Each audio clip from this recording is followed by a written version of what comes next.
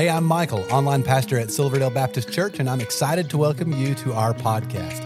Now, after you listen to this episode, I hope you'll stick around for just a moment. I'll be sharing about some resources we have for you, as well as a few things going on at Silverdale right now that we would love for you to be a part of. Now, I really hope this podcast is just what you need today to help you in your relationship with Jesus.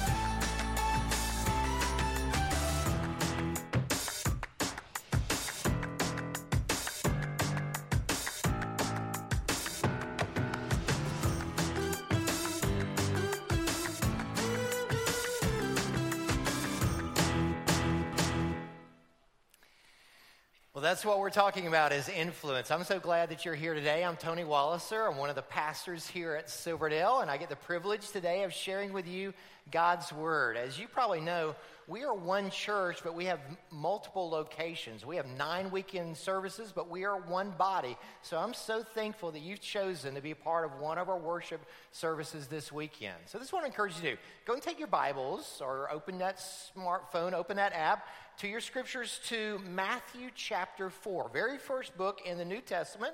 And then you can do this as well. You can take out this Bible study outline. It's found right here, and I encourage you to follow along and take notes as God speaks to your heart. As you know, we are in a series called Influencers. And simply what we're doing is we're looking at the reality that we are either influenced by the world or we are influencers in the world. You see, either you're going to be part of the crowd or you're going to become a leader. Either you are going to be a thermometer that simply registers the temperature around you, or you're going to be a thermostat that actually affects the temperature that's around you. You see, Christ has called us to be salt and light. And so we add salt to this tasteless world, and we provide light to the darkness that is all around us. And that's what we're learning. We're learning how to be influencers in the life that's around us. Now, what we're doing is we're looking at different areas where we can demonstrate that influence. Last week, you saw that you can influence your friends toward Jesus Christ. And today, what I'm going to do is I want to teach you how you can influence your family toward Jesus Christ. Did you know that you have incredible influence in your family? In fact, check out this statistic here. There was a study just recently done by Barna Research. They asked Americans, whose faith influenced you? And notice what they said. I mean, there may be multiple people that influence your faith, but the number one was who? It was mother. And then it was father. And then it was grandparents, and then you had other siblings and other relatives after that. What I find interesting about that study is only 30% of influence came from outside the family. Think about that. That's me, okay? Only 30% of people, that's including pastors, have influence. That means 70% of the influence that happens spiritually in somebody's life happens through a family member. Now, that's incredibly impacting whenever you think of the influence that you have. Now, I think about my life. My dad's Christian faith influenced me. I saw his genuine faith and character, and that compelled me. When I left church, it was my sister that invited me back to church.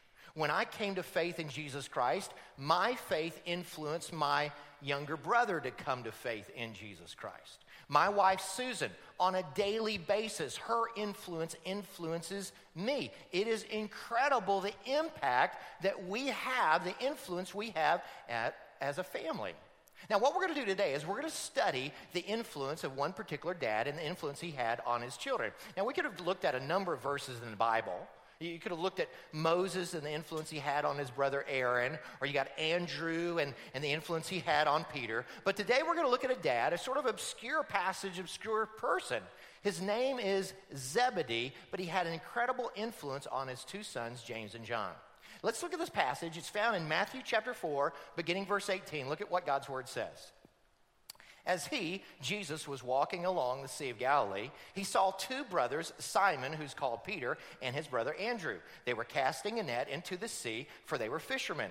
Verse 19, "Follow me," Jesus told them, "and I will make you fish for people." Verse 20, immediately they left their nets and followed Jesus. Verse 21, going on from there, he saw two other brothers, James, the son of Zebedee, there he is, and his brother John. They were in a boat with Zebedee, their father, preparing their nets, and he called them. Immediately they left the boat and their father, Zebedee, and followed him.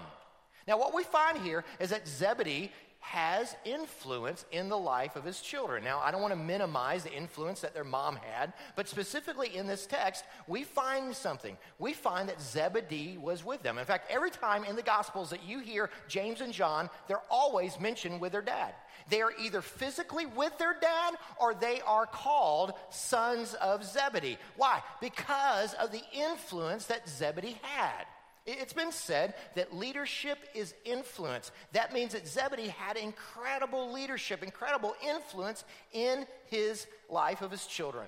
Now, most of us, when we think of Zebedee, we go, okay, I don't really know much about Zebedee. I know a lot about his children, right? I mean, think about it. Did you know that the inner circle of Jesus was made up two of Zebedee's boys? The inner circle of Jesus is Peter, James, and John. According to the book of Acts, we discover that after Jesus' resurrection and ascension, that the very first martyr of the Christian church was James. James, because of his bold preaching of Jesus Christ, Herod Antipas arrested him and beheaded him because of his faith. We also know, based on the Word of God, that the very last living apostle was the Apostle John. He was exiled on the Isle of Patmos. That's where he got the Revelation, the final book of the Bible, the Revelation. He also wrote the Gospel of John. He also wrote the epistles 1st, 2nd, and 3rd John. I mean, these men had incredible effect and influence in the kingdom of God and in the church. And yet, who influenced them first? Based on the Word of God, it's their dad, Zebedee. See, we never seem to understand the exponential power of influence. I want you to see a little video that sort of helps explain the exponential power that we can have of influence. Check out the video. I love this. Everybody knows about playing with dominoes, but what you may not know is that a domino can knock over another domino, which is about 1.5 times larger. So what I have here is a chain of dominoes. Each one is 1.5 times larger than the previous one. And the smallest domino is about 5 millimeters high and 1 millimeter thick. And I will carefully place it.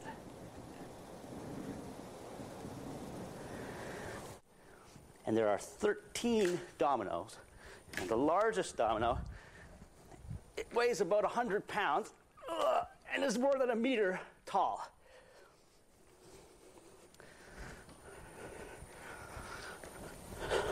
Ready?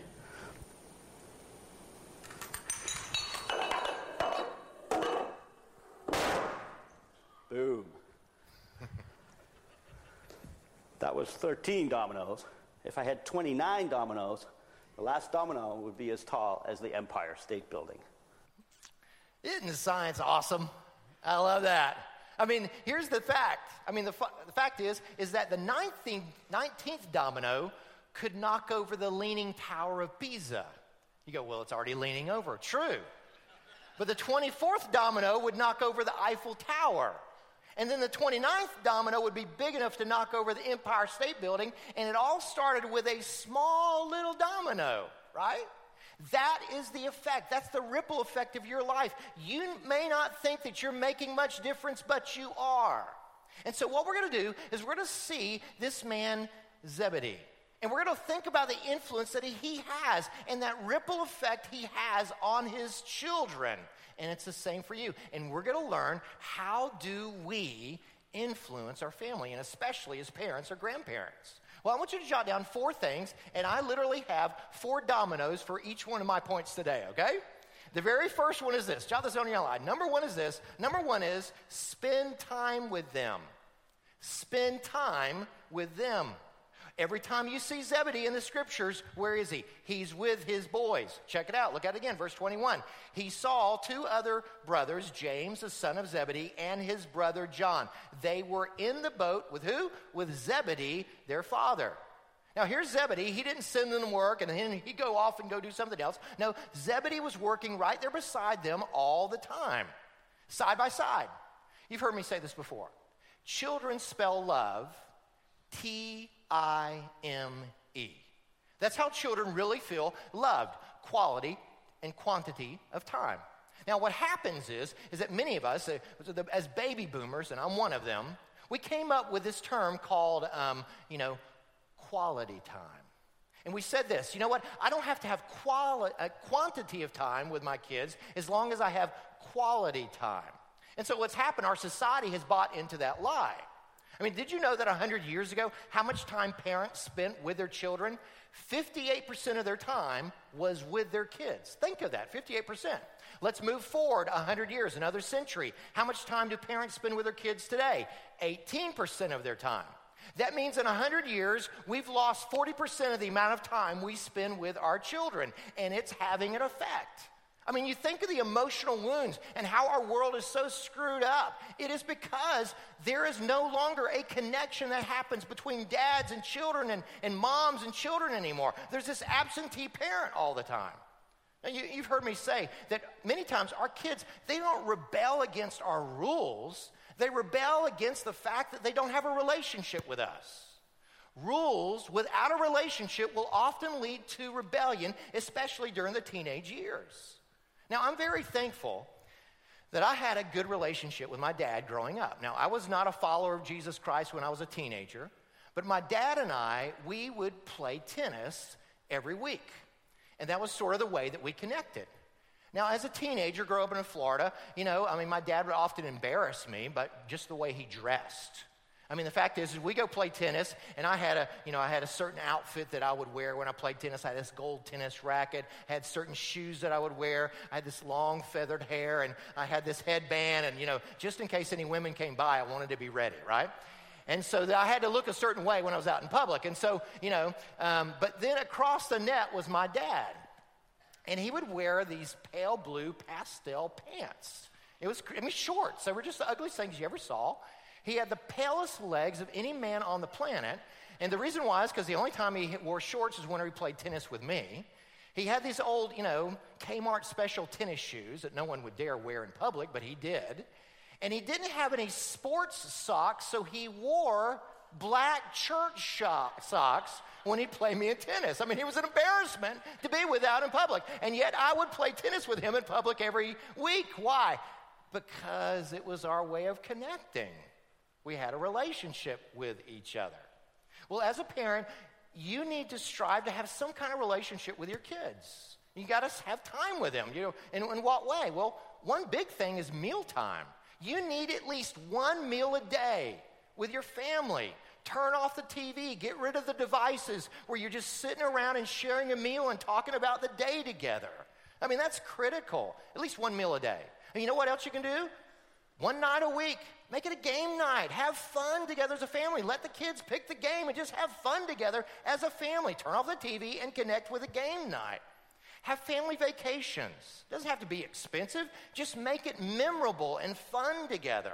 And if your children are young, you know what it is? Experts say bedtime, bedtime, bedtime, bedtime. That's whenever children will open up their hearts to you. And so the very first key, the very first domino is that you've got to say, okay, I've got to make time for my kids. That's why grandparents were one of the biggest influencers. Why? Because many times as parents, we're too busy for our kids, and grandparents seem to have the time that kids need to connect with them. And so whatever it may be, whether you're a parent or grandparent or some other family member, spend time with them. Second key to influence your family is this. Jot this down. Second domino effect is this, is provide a good example for them. Provide a good example for them. You've heard the expression, morals are caught more than they're taught. It's true. Morals really are caught more than they are taught. I mean, Jesus put it this way. Jesus said that a student is not above his teacher. You've got to be willing and be able to set a good example from your kids. Why? Because God expects you as a parent to take the lead. God expects you to lead out, and this is what morals look like. This is what is right and wrong. We're going to lead out, and I'm going to take you to worship God at church. Bottom line is this: who else is going to teach your values to your kids? Who else is going to teach what you think is important to your kids? You think the world's going to teach your kids those values? Absolutely not. Think the internet's going to teach them those values? Absolutely not. You think the school system's going to teach your values? Of course not. And don't think that 1 hour at church is going to do it. It won't. You, as a parent, you have to set the example. You've got to say, this is what life looks like. You've got to provide the example. Well, how did Zebedee do that? Well, we find that he provided a work ethic for his boys. Look at it again. It's found in verse 21. It says this: they were in a boat with Zebedee, their father, preparing their nets. In your outline, circle "in a boat." In a boat. Now, this isn't a pleasure cruise. In the first century, if you see somebody in the boat, what is that? That is work. They're working. And see, Zebedee owned a business. He had a fishing business, and so they were working side by side with their dad. The problem is that the next generation, and maybe even your generation, didn't learn to work.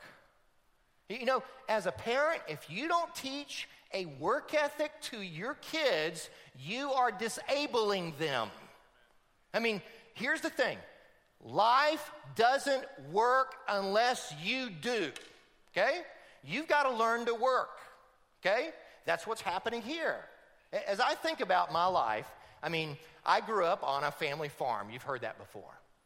And I realized, looking back, at the time, I thought, it was terrible. I mean, none of my friends had daily chores to do. Their dads had real jobs in the city. And so every day I had to work on the farm with my dad doing these chores. And the truth is that, you know, now looking back, I see it as a blessing. Because every day I got to work side by side with my dad. He was a godly man, a godly example, and I realized a whole lot of my worldview I got from my dad. The pragmatic way that I look at life, the way that I, handle my finances. I got it all from my dad. I can remember when I was in middle school, we had some family friends that lived in Tampa, Florida, and they had asked my dad to come, visit with them about something, and come to find out that what they were asking, they said, Ed, we don't have good credit. And our oldest son, Freddie, he needs a new car. And so we're asking you, would you please co-sign on Freddie's loan? Now, based on our friendship, we'll guarantee that he'll pay off the loan and that kind of thing. Don't have to worry about that. But would you co-sign for Freddie's car loan? And so my dad said, when I was Freddie's age, I didn't have a car either. I saved up money until I could buy a bike. And then I rode my bike to work, and I saved up enough money to, immigrate to the United States. If riding a bike back and forth worked for me in Switzerland, it ought to work for Freddie here in Florida where everything's flat. Now, Freddie did not think that was very good advice. Amazingly, to me, that made absolute perfect sense to me. Why? Because I had learned my value system and hard work from my dad. I had learned I don't look for handouts. I learned you take what life gives you, you work hard, and you make the best of it. That's what I had learned from my dad. Well, that's what's happening here. You got James and John. They're incredible godly men that God used in the kingdom of God, and they worked hard. Where do they learn that work ethic? They learned it from their dad, Zebedee. But they didn't just work. It says they were working together there.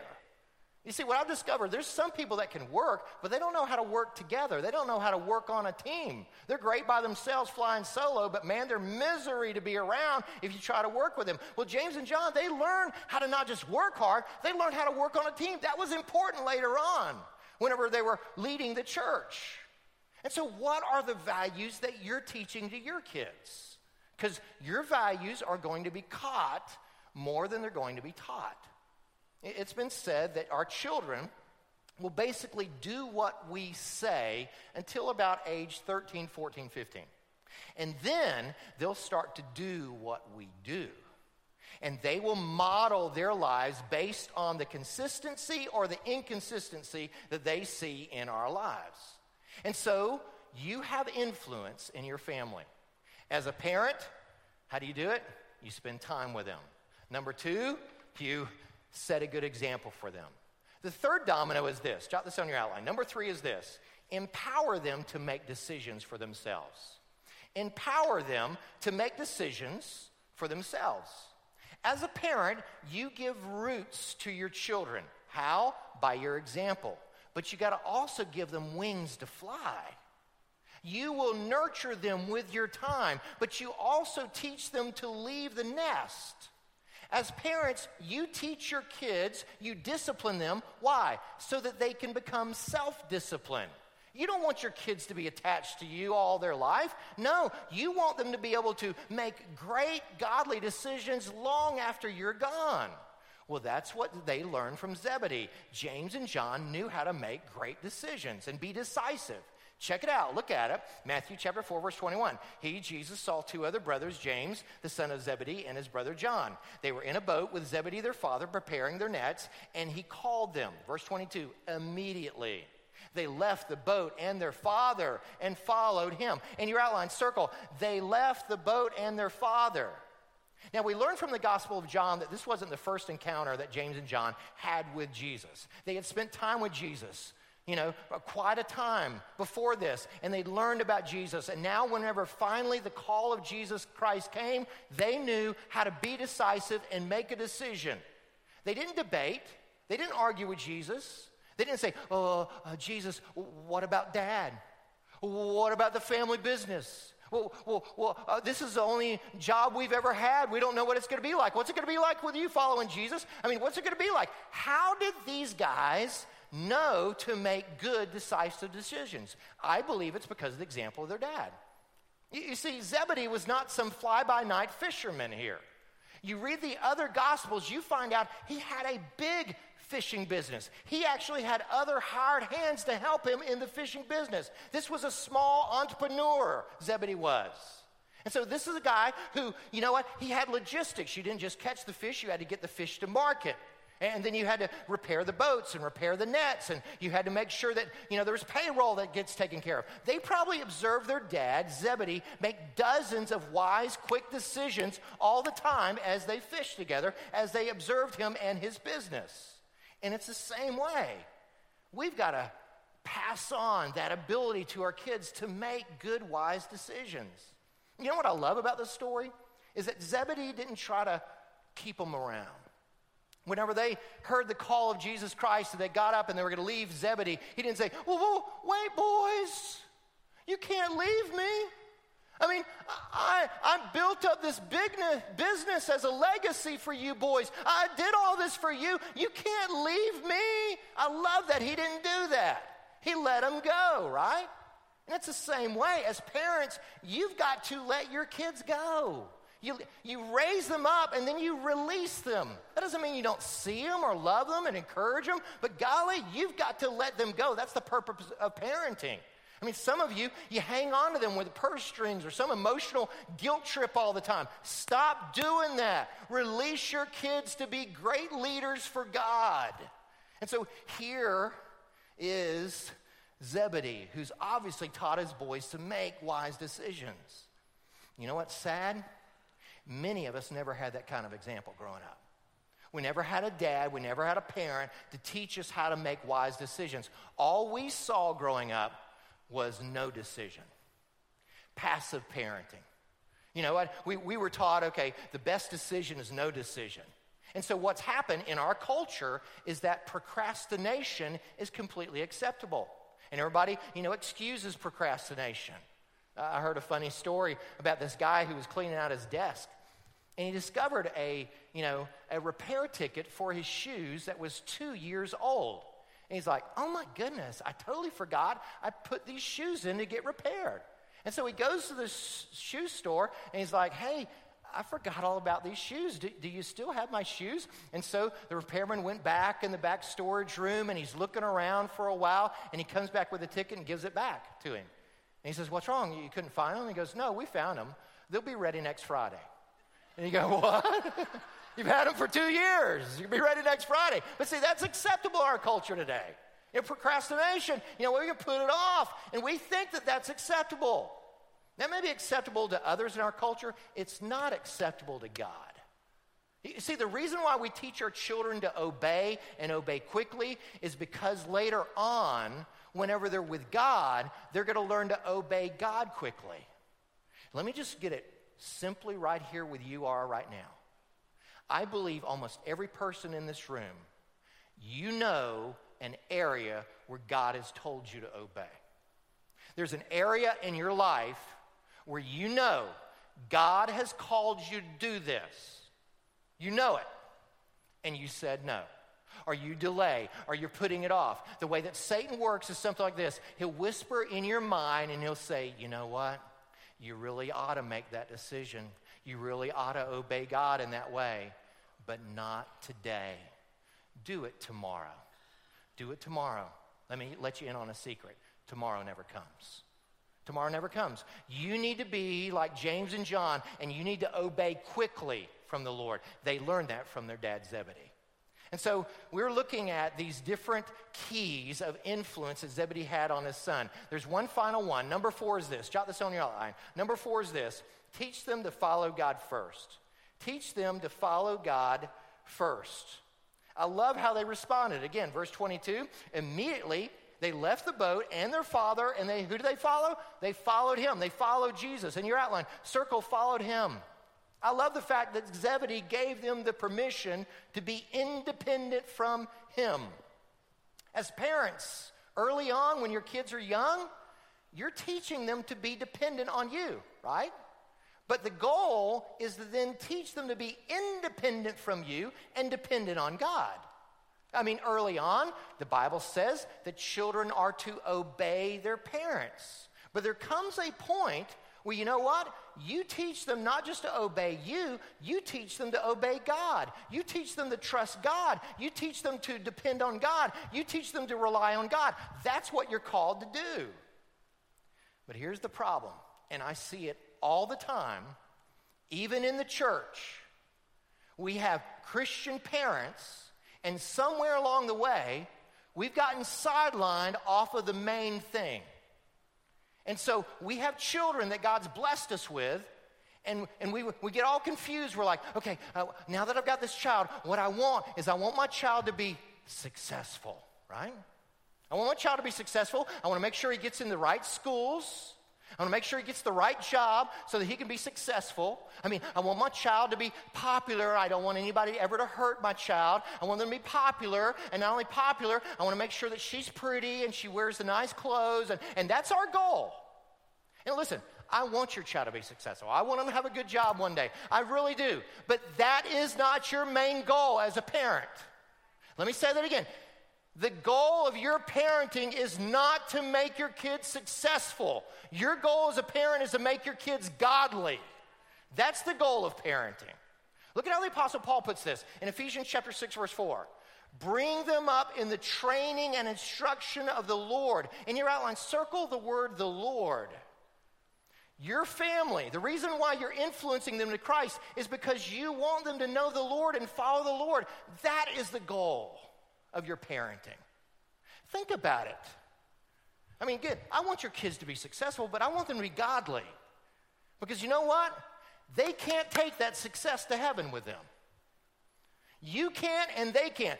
You can't take that job to heaven. You can't take that popularity to heaven. You can't take those clothes to heaven. You can't take that home to heaven. You can't take that land to heaven. You can't take your car or your boat to heaven. There's only one thing you can take to heaven with you. That's your family. And so influence them toward the Lord. As a parent or grandparent, that is your number one goal. I want to influence them toward Jesus Christ. Now, I'm going to make a statement. It may seem harsh, but I believe it's true.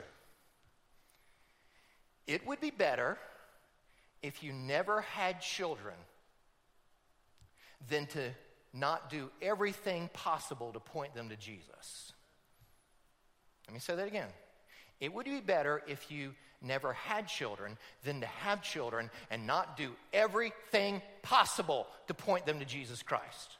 Now, they may not all follow Jesus Christ, but you've done everything on your part to point them to Jesus Christ. That's what Zebedee did. Zebedee, the reason why these boys had a work ethic, because he had a work ethic. The reason why they knew how to make decisions, because he knew how to make decisions. The reason why they were godly followers of Jesus is because Zebedee followed God. They were simply modeling their dad's example. 100 years ago, there was a Jewish dad who moved from where he was to Germany. And he said to his son, he said, son, Carl, he said, you know what? Now that we're in Germany, we're going to convert to become German Lutherans. And his son said, Dad, is it because you now believe Jesus is the Messiah? And his dad said, no, I don't believe there's a God at all. I just know that for our business, it's going to be a whole lot better for us here in Germany if we're German Lutheran. And so this son, hearing his dad, realized, you know what? I guess the Christian faith doesn't mean anything. I guess the Jewish faith doesn't mean anything. You know what? All that matters is money. Well, that boy grows up, and he eventually moves to Britain. You know him today as Karl Marx. He wrote the Communist Manifesto. Did you know that the Communist Manifesto came from the heart of a son who saw the hypocrisy of his dad's faith? That's where it all started from. That's the power of your influence. But that's a negative example. I want you to see a positive influence. I want you to hear the testimony of one of our small group leaders, one of our deacons, and Stan Ford, of the influence of his mom in his life. Listen to Stan's story. Well, in my early years, I was raised in a Christian home. My dad was a bivocational pastor. We attended church every Sunday morning, Sunday night, and Wednesday night. At the age of 8 or 9, my dad, for some reason, resigned his church and took a job driving a truck over the road. So my mom became the spiritual leader in my home. She led the devotions at night. She had us praying over every meal. She had a thing called the daily bread that sat on the table, and you had scripture, little card scriptures in it, and you'd have to take one and read it before you ate. And then Mom would pray, and it was not a short prayer. It was a long prayer, and we sometimes thought that the meal was going to be cold before we got to eat.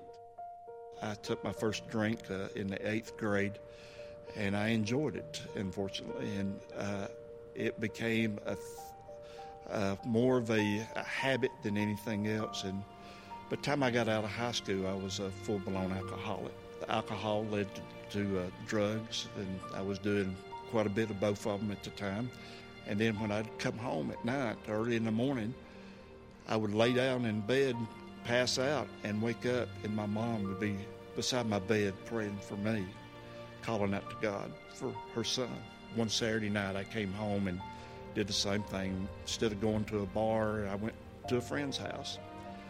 And we was drinking and doing some drugs, and for some reason, I just couldn't, the alcohol wasn't doing any effects with me, and the drugs was not affecting me. And I told a friend of mine, I said, something's wrong. This is not happening. Something's just not right. So at 1 o'clock that morning, I went home. And when I got home, my heart was like it was beating out of my chest, that I knew what it was. It was conviction. I laid in the bed and just tried to make a deal with God. And then I got down and I said, Lord, if you just let me just pass this up one time, I'll come to you, but just not right now. I'm having too much fun. And the Holy Spirit just spoke to me and said, Stan, this is it. This is your last chance. So I got up that morning and I went and got my mom out of bed and told her, I said, I need to know Christ. She said, go to the den. And she came to the den and she come in with this big family Bible. And I don't remember the scripture she read to me, but she just told me, Stan, if you just repent, you ask God to forgive you of your sins and accept him as your Savior, he'll come into your life. At 3 o'clock that morning, I accepted Christ. It was like a load come off my shoulders. Without the influence of my mom, I never would have come to know Christ as my Savior. Amen. Praise the Lord. That is the influence of a praying parent, isn't it? I know that many of you could probably go, you know what? I think the influence of my mom had one of the greatest effects in my life. That's the power of influence in our family. Why did James and John follow Jesus? Because I really believe that the influence of Zebedee. But you know what's interesting to me is that James and John, they left the family business, they left their dad, right? But they had to decide from that day forward, I'm going to follow Jesus first. That was their decision, because later on in life, they were going to be tested. As I said earlier, James was arrested by Herod. He was put on trial. And James could have, if he would have renounced Christ and denied the resurrection, he probably would have been spared. But he didn't. He said, no, I'm following Jesus first. Or you have John, the Apostle John. He was going to be thrown on an island, exiled on the Isle of Patmos, where he would endure a lot of hardships. He probably could have said, you know what, I'm going to renounce Christ and deny the resurrection. I'm going to avoid all this. But he didn't. He said, no, I chose to follow Christ first. Because of that decision, you know what happened? James and John became two of the most influential disciples and followers of Jesus Christ. Millions, if not billions of lives have been affected through the influence of James and John around the world. But that exponential power of their influence all started with the influence of their dad. That is the power of influence. You have that kind of exponential, powerful influence in your family. God's calling you to use it and say, okay, it's time for me to start influencing my family toward Jesus Christ. Be influencers. Well, I hope this was helpful to you. If while listening, you realized you need to take the next step in your relationship with Jesus, we would love to help you with that. You can connect with us by clicking the link in the show notes to our website and then clicking the Connect Card button. In our weekend worship services, we are in a 6-week sermon series called Jesus in the Midst. John chapter 13 and 14 record Jesus' final words to his disciples in the upper room. They are about to enter the darkest moment in history, and Jesus shares with them the essentials of what they need to walk through them. You know, the things they needed in the midst of their darkest hour are the same things we need in ours. We would love for you to join each week at one of our campuses or online.